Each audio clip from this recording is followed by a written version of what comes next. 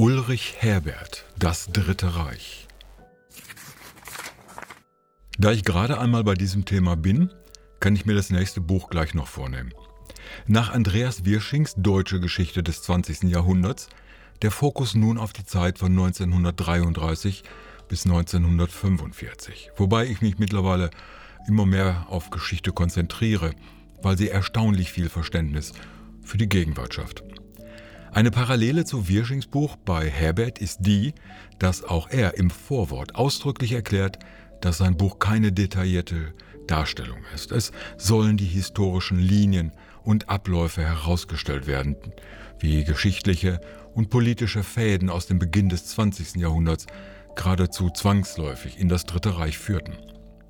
Doch das streift Herbert nur am Anfang, bevor es in die tatsächliche Zeit vor und im Zweiten Weltkrieg geht. So lässt sich das Buch in zwei wesentliche Teile gliedern. Einmal den Weg aus der Weimarer Republik in die Nazidiktatur und ihre Methoden, danach die Zeit des Zweiten Weltkrieges, wobei die Kriegszeit eindeutig den größeren Umfang beansprucht.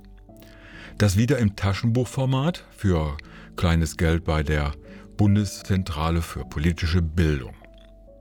Nun halte ich mich selbst für sowohl interessiert in als auch gut informiert über die Zeit des Nationalsozialismus in Deutschland. Doch ich muss gestehen, dass in diesem, Büchlein doch eine Menge mehr steckt, als zuvor erwartet.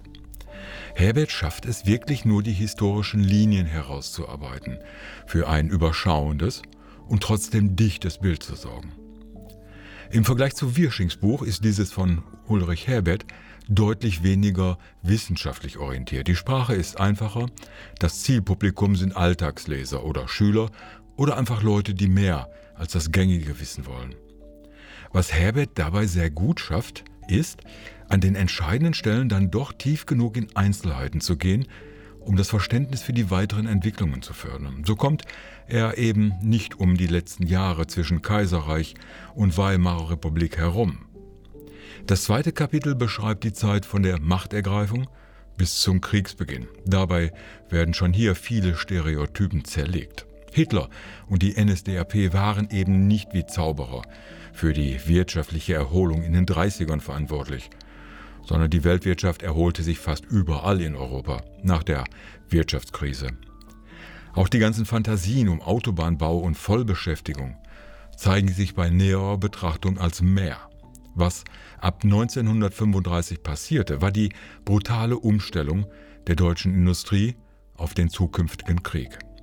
Es hatten deshalb wieder so viele Menschen Arbeit, weil Deutschland für den Krieg hochgerüstet wurde. Auch die Motivationen Hitlers und der NSDAP für den nächsten Krieg arbeitet Herbert schön heraus. Dass der Krieg dann schon 1939 begann, war eigentlich so nicht geplant. Im nächsten Kapitel mit Beginn des Krieges entlarvt Herbert weiter Behauptungen, die immer noch gerne kolportiert werden. So zeigt er an Daten und Zahlen, dass die Wehrmacht keineswegs so unschuldig und unbeteiligt an den Gräuel und Verbrechen in Polen und der Sowjetunion war. Überhaupt erschreckt die Grausamkeit und Brutalität, die sich Deutsche bis zum Ende des Krieges, besonders in Osteuropa, geleistet haben. Das Grauen des Krieges wird hier nicht ausgeschlachtet als Effekt, sondern zeigt sich in einer Sammlung nüchterner Zahlen. Über verhungerte Menschen in der Sowjetunion, ermordete Behinderte in Deutschland und sinnlose Erschießungen polnischer Politiker und Intellektueller.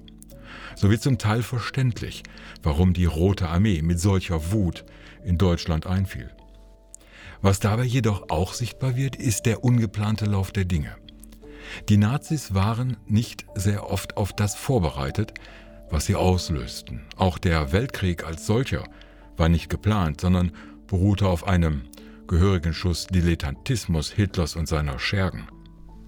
Herberts Darstellung dieser Zeit in Deutschland und Europa sorgt für einige Aha-Erlebnisse, was es eher interessant macht und, wenn auch etwas unpassend zum Thema, unterhaltsam. Es macht den Zeitstrahl über den Zweiten Weltkrieg sehr deutlich.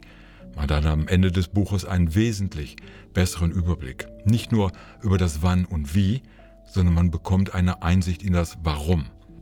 Kritische Diskussion scheut der Autor nicht. Zum Beispiel, wenn er schreibt, dass die Bombardierungen deutscher Städte in diesem Maße weder sinnvoll noch vertretbar, im Grunde genommen sogar kontraproduktiv waren. Eins belegt er jedoch eindrücklich, dass es als Verursacher der größten Katastrophe des 20. Jahrhunderts nur einen Verursacher gab, und der saß in der Berliner Reichskanzlei.